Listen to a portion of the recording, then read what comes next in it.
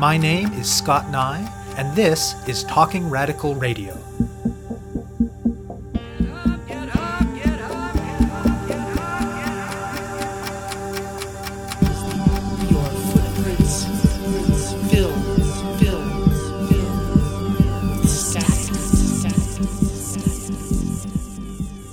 We need to have better conversations in Canada with their elected officials about how we as a country behave internationally.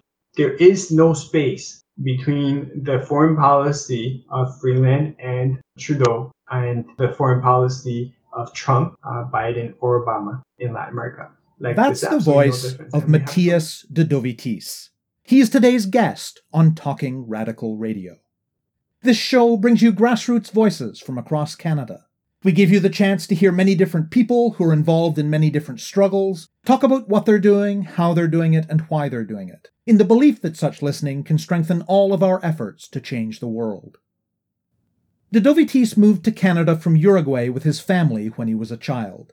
His family was very political, with various members that were exiled or spent time in prison during the years of Uruguay's dictatorship in the 1970s and 1980s. This played a significant role in shaping his view of the world and of politics. He's been involved in electoral politics since he graduated from high school.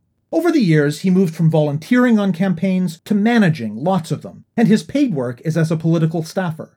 As well, he's been involved in starting and running many other kinds of organizations, from a group for Latin American students when he attended University of Toronto, to a community newspaper, to various cultural and grassroots organizations. In today's episode, he'll be talking about one of those organizations, the Canadian Latin American Alliance. According to their website, they aim to use public education and advocacy to support, quote, the development of a relationship between Canada and Latin America that is based on principles of democracy, self-determination, and the defense of human rights, end quote. It's nothing new for critics of Canada's role on the world stage to point out that the myth of Canadian benevolence that informs so much liberal and left nationalism has never matched this country's actual actions. In the context of this larger pattern, de Dovitis argues that in recent decades, Canada has become much more aggressive in pursuing an agenda in Latin and Central America that supports the interests of Canadian corporations, especially mining and other resource extraction industries, and that is often hostile to democracy, progressive politics, and human rights. Describing Canada as, quote, predatory in its actions in support of Canadian corporations, he continued, quote, we utilize our resources and our political influence to undermine democratic political discourse in many other places that we own capital assets collectively as a country. We do bad things that lead to people being killed and tortured and persecuted and fired and things like that, end quote.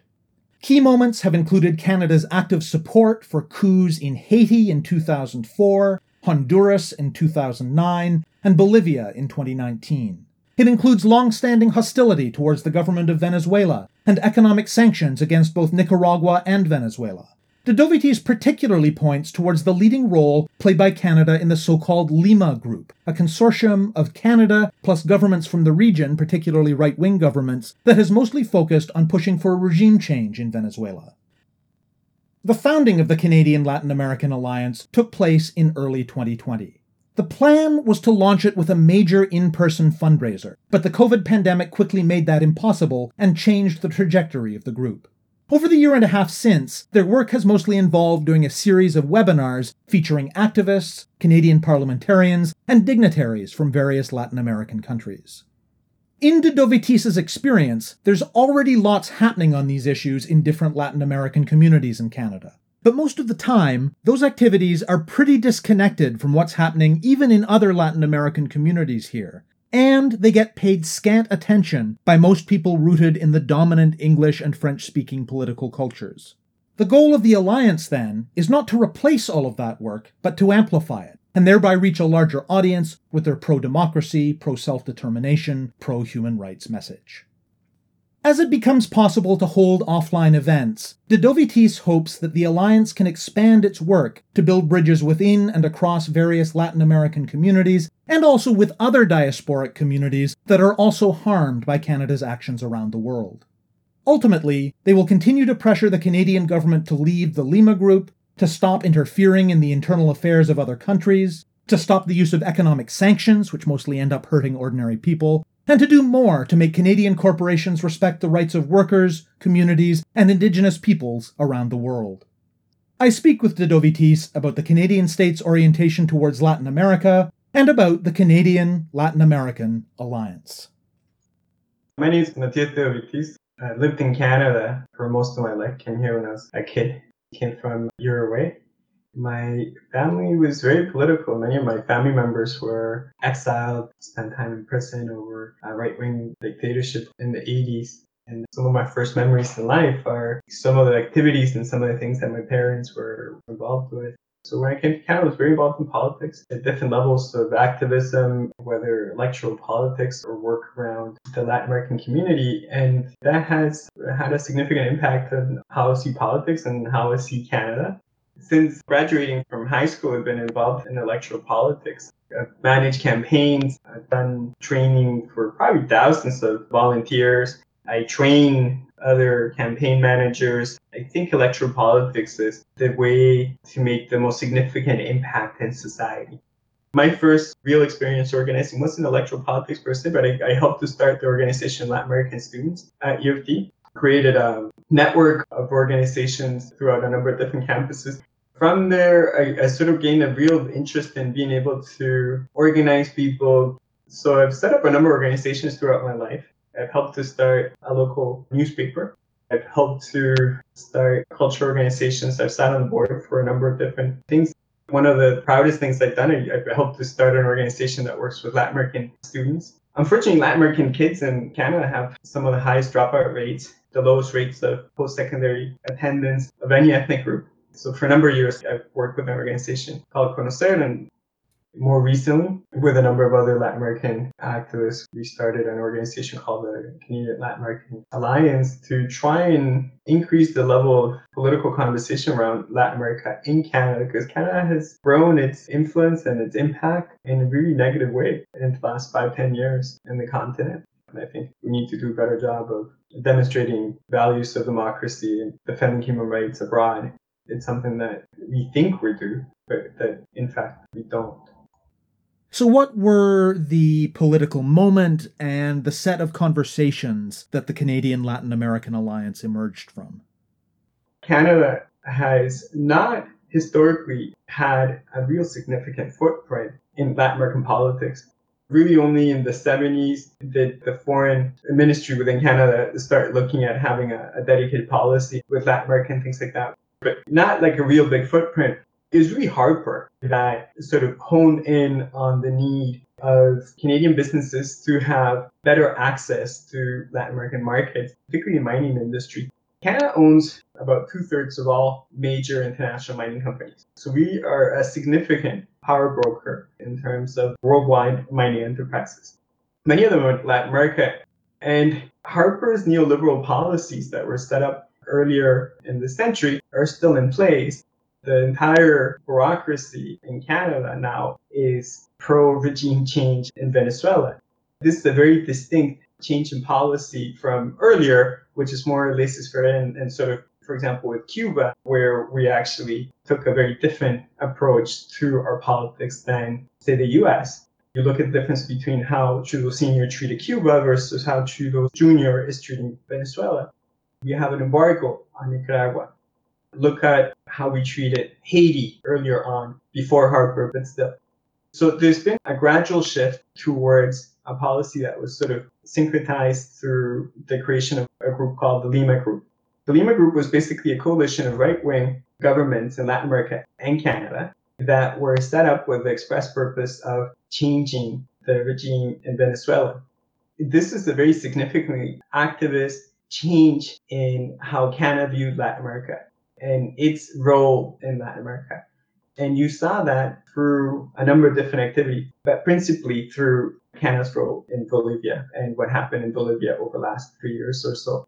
So how the Canadian-Latin American Alliance started had to do with a number of conversations with different Latin American activists on the left. And what we saw as this really negative influence by Venezuelan groups in Canada and how they affected Latin American politics from Canada. They created this circumstance where none of the supposedly left-wing or left-leaning parties in Canada would say anything remotely critical. They would take positions that would basically be pro-regime change by default. And they changed the kind of conversations that we could have. And we thought it would be important to initiate a conversation where we could, for once, start talking about the really positive elements about many of the Latin American progressive groups and governments. That was the beginning of it. But really just the silence from political parties about Latin American politics, unless it was about Venezuela and unless it was about regime change. We thought that was really negative and we wanted to have a change. And without getting too bogged down in details, talk a little bit about how this newish orientation has translated into actions on the ground by the Canadian state, beyond participation in the Lima Group. One of the most significant tools to have been started to be used by right-wing governments in the Western world over the last 20 years or so was the use of economic sanctions to do war by other means. So you have the US and their very infamous now economic sanctions on places like Iraq and, the thousands of lives that cost before the second war in Iraq. But then Canada also has sanctions on a number of different countries throughout the world. Two of them are in Latin America. Venezuela's one, Nicaragua's the other.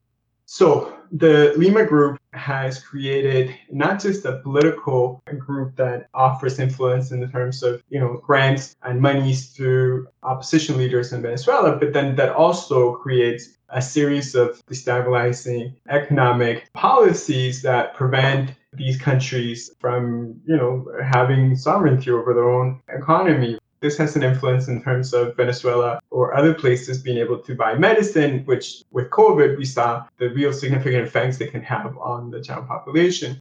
The problem with this at a fundamental level is that when we as Canada start trying to determine the leadership of other countries in the way that we're doing through the Lima Group, we undermine the premise of sovereignty, democracy, and human rights in other countries.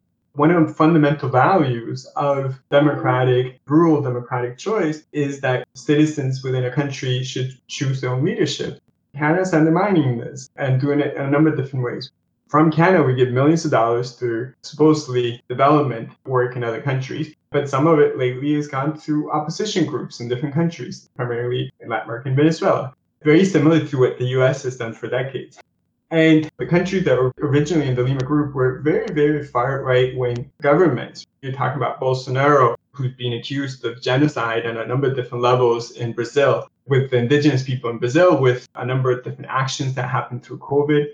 You're talking about the government in Honduras. The brother of the president of Honduras is in prison right now, arrested by the DA for drug trafficking.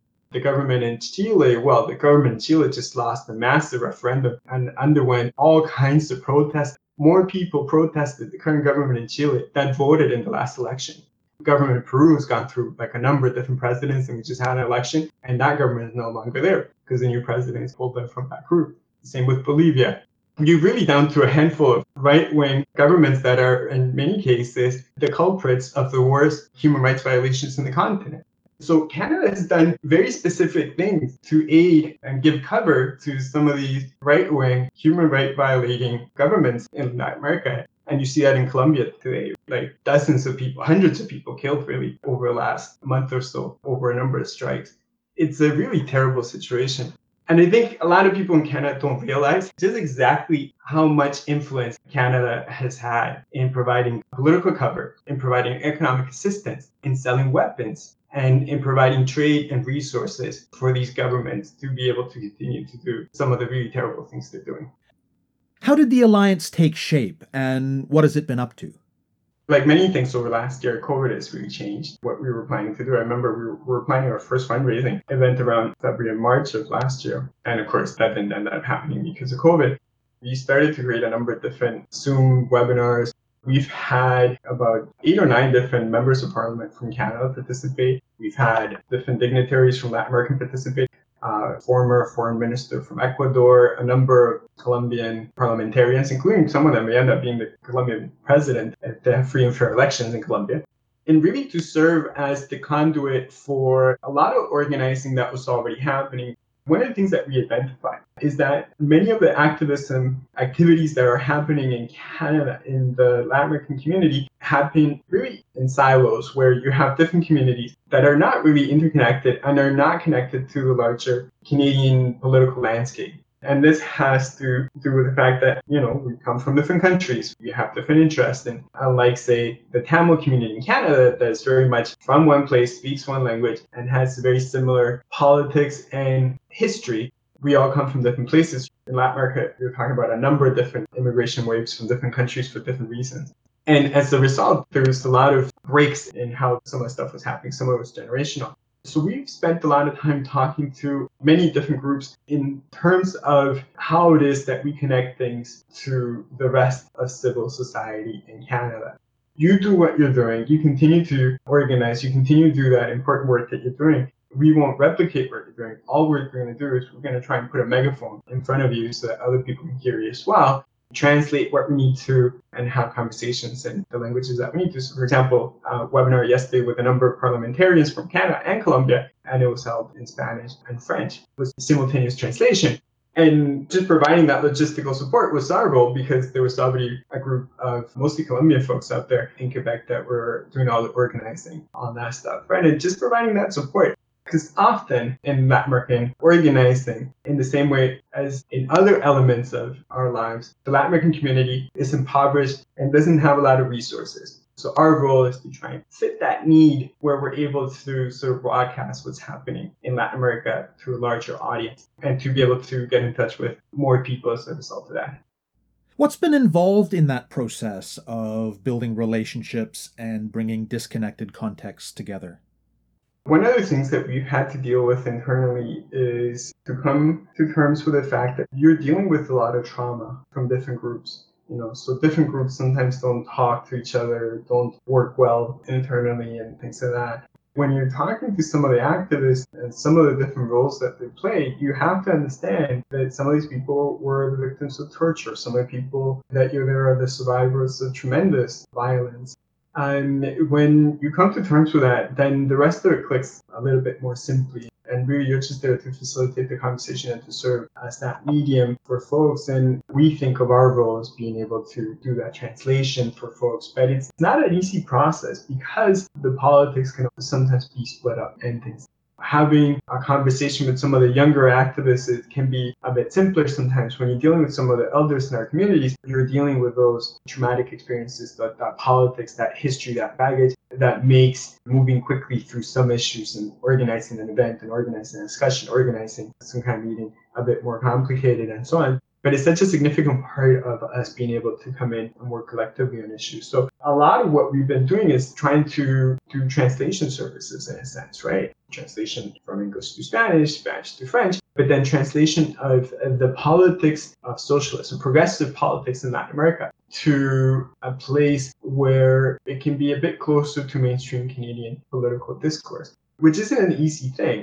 So how to deal with the difference between like the two different worlds and how to have a conversation where we bring up to the surface some of these issues that don't necessarily affect, ordinary Canadians that are not Latin American on a day-to-day basis, but that ought to be fundamental to how it is that Canada behaves out there in the world.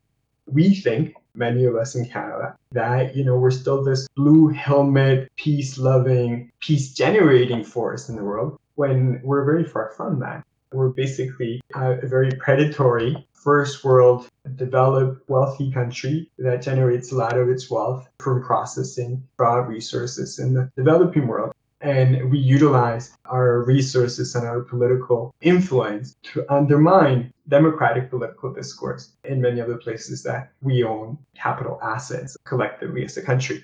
We do bad things that lead to people being killed and tortured and persecuted and fired and things like that. And there are many examples of Canadian companies behaving that way.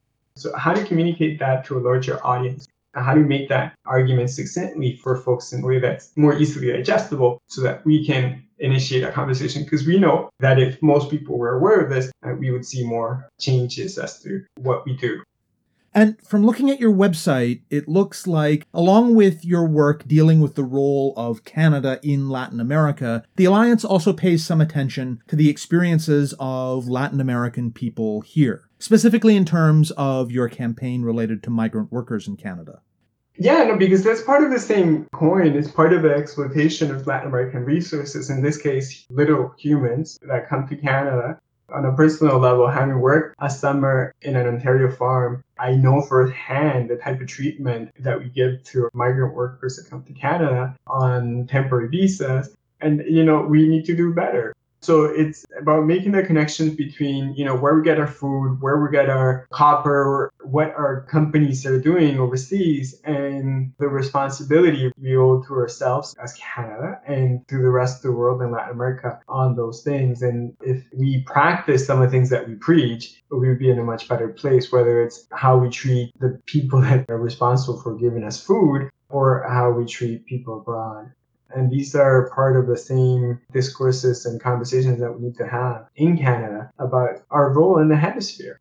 We've had some really shameful chapters, everything from, our activities in Haiti to the relationship between Canada and Colombia right now. The folks that are in charge of the government in Colombia will probably, many of them, end up in prison for some of the things that they're doing this past month. And our government is supporting that. We need to have a real conversation about what kind of standards we have for ourselves in Canada and whether or not we apply those same standards overseas. You can make connections between the way that we treated First Nations in Canada and the type of processes that led to the creation of the country in itself to the type of activities and the type of things that we're doing abroad through our international corporations, particularly in the mining industry. There's often a way in which conversations about the harms that Canada does in the world end up at least implicitly centering how white Canadians will or won't understand and respond. But what do you see as the potential and maybe the challenges for engaging with other diasporic groups, other racialized groups in Canada, in terms of building towards some kind of change in Canadian foreign policy? Internally, we have that discussion a lot. And the main thing that gives me hope is that the kids ain't having that. The generations that are coming out of university, that are coming out of high school right now, they're not having it. They're not wanting to have a conversation about our old colonial past and traditions and things. They want to be able to have a conversation about how we can do better and how we can make justice of all these really terrible relationships that Canada as a country has had with First Nations, for example. Right before COVID, there were striking in the tens of thousands in Quebec, Montreal, many places in Canada about the environment. And in the same vein, as we have conversations about social justice, as we have conversations about, how it is that we prevent environmental catastrophe, these are very much connected to Canada's foreign policies and how we treat other countries. And that gives me a lot of hope because I think as we change and turn over the page on some of these very important, significant issues internally, that will create better opportunities for us to change what we do internationally as well. And it's not just in Latin America. I mean, we're doing really terrible things in sub-Saharan Africa as well, where we have massive investments as well. And framing the conversation as has been the case in mainstream media for such a long time about the, geopolitical clout hides the fact that ultimately this is about naked financial interest and the rest of it is just, the dress you put on it to try and make it presentable to the layperson out there. One of the things that we really want to look to do over the next year, and it's very much high on our list, is being able to start collaborating with other groups that find themselves organizing in their own community silos as well, whether it be the Iranian community or some of the other communities out there that see themselves as being sort of targeted unfairly by Canada's foreign policy and some of its financial ramifications. But really to create a collective of progressive-minded groups out there around some of the different diaspora groups. And I think that's going to be top of mind because, whether or not we're doing it, we know that on the other side, those alliances exist, whether it's a collaboration from right-wing groups on issues in the Middle East or other things like that. We need to get our act together and start working collaboratively because we know that most people will be on the right side on most of these issues, right? Why would you prevent some child in Venezuela getting medicine? How is that going to create a better world? We need to sort of be able to work together with some of these other groups. And that's absolutely top of mind as we try and figure out how this next COVID stage of organizing is going to look like, and working through some of the very concrete things at the foreign policy level that Canada has been doing for a number of years that we need to draw attention to. And those economic sanctions are at the top of the list. It might be hard to boil this down because, like we've talked about, Latin America is a large and diverse region. But to the extent that you can, what are the key changes that the Alliance would like to see in how the Canadian state relates to Latin America? We need to leave the Lima group and leave the premise that Canada ought to have a role in determining the governments of other countries. That's the first premise, right? Like that hawkish, Harper-led initiatives that were centered around places like Iran and other things that are now also being targeted at countries like Nicaragua and Venezuela. Whether or not we like the governments, we shouldn't determine who governs them. The second element has to do with the role of our corporations in foreign societies and whether or not the Canadian government can actually implement some of the human rights elements of those free trade agreements with places like Colombia and so on. Because we're not enforcing any of the human rights and labor standards that we wrote into some of these free trade agreements, and whether or not we can have higher standards than what we've had so far on those things. I mean, it's not about needing to be the peacekeeping blue helmet force of the 60s and 70s and things of that nature. It's about making sure that Canada understands its own boundaries and its own role and creates better relationships and healthier relationships with some of the other countries in the hemisphere. For listeners who aren't themselves Latin American, what would you ask them to do to support the kinds of changes that the Alliance is working towards? So I guess it depends the type of level of participation that people want to have, but absolutely there's lots of groups out there that are doing fantastic work trying to change how Canada treats folks out there. But very specifically, we need to have better conversations in Canada with their elected officials about how we as a country behave internationally. There is no space between the foreign policy of Freeland and Trudeau and the foreign policy of Trump, Biden, or Obama in Latin America. Like, there's absolutely no difference. And we have to come to terms with that. We think we're different. We're not. We haven't been, not for years. And once we come to terms with that collectively as a country, we need to start thinking about where we want to be. You have been listening to my interview with Matías de Dovitis of the Canadian Latin American Alliance. To learn more about the organization, go to claa.ca. To find out more about Talking Radical Radio, the guests, the theme music, and the ways that you can listen, go to talkingradical.ca and click on the link for the radio show. On the site, you can sign up for email updates or follow us on Facebook, Twitter, iTunes, SoundCloud, and other platforms. I'm Scott Nye, a writer and media producer based in Hamilton, Ontario, and the author of 2 books of Canadian history told through the stories of activists, published by Fernwood Publishing. Thank you very much for listening, and I hope you tune in again next week.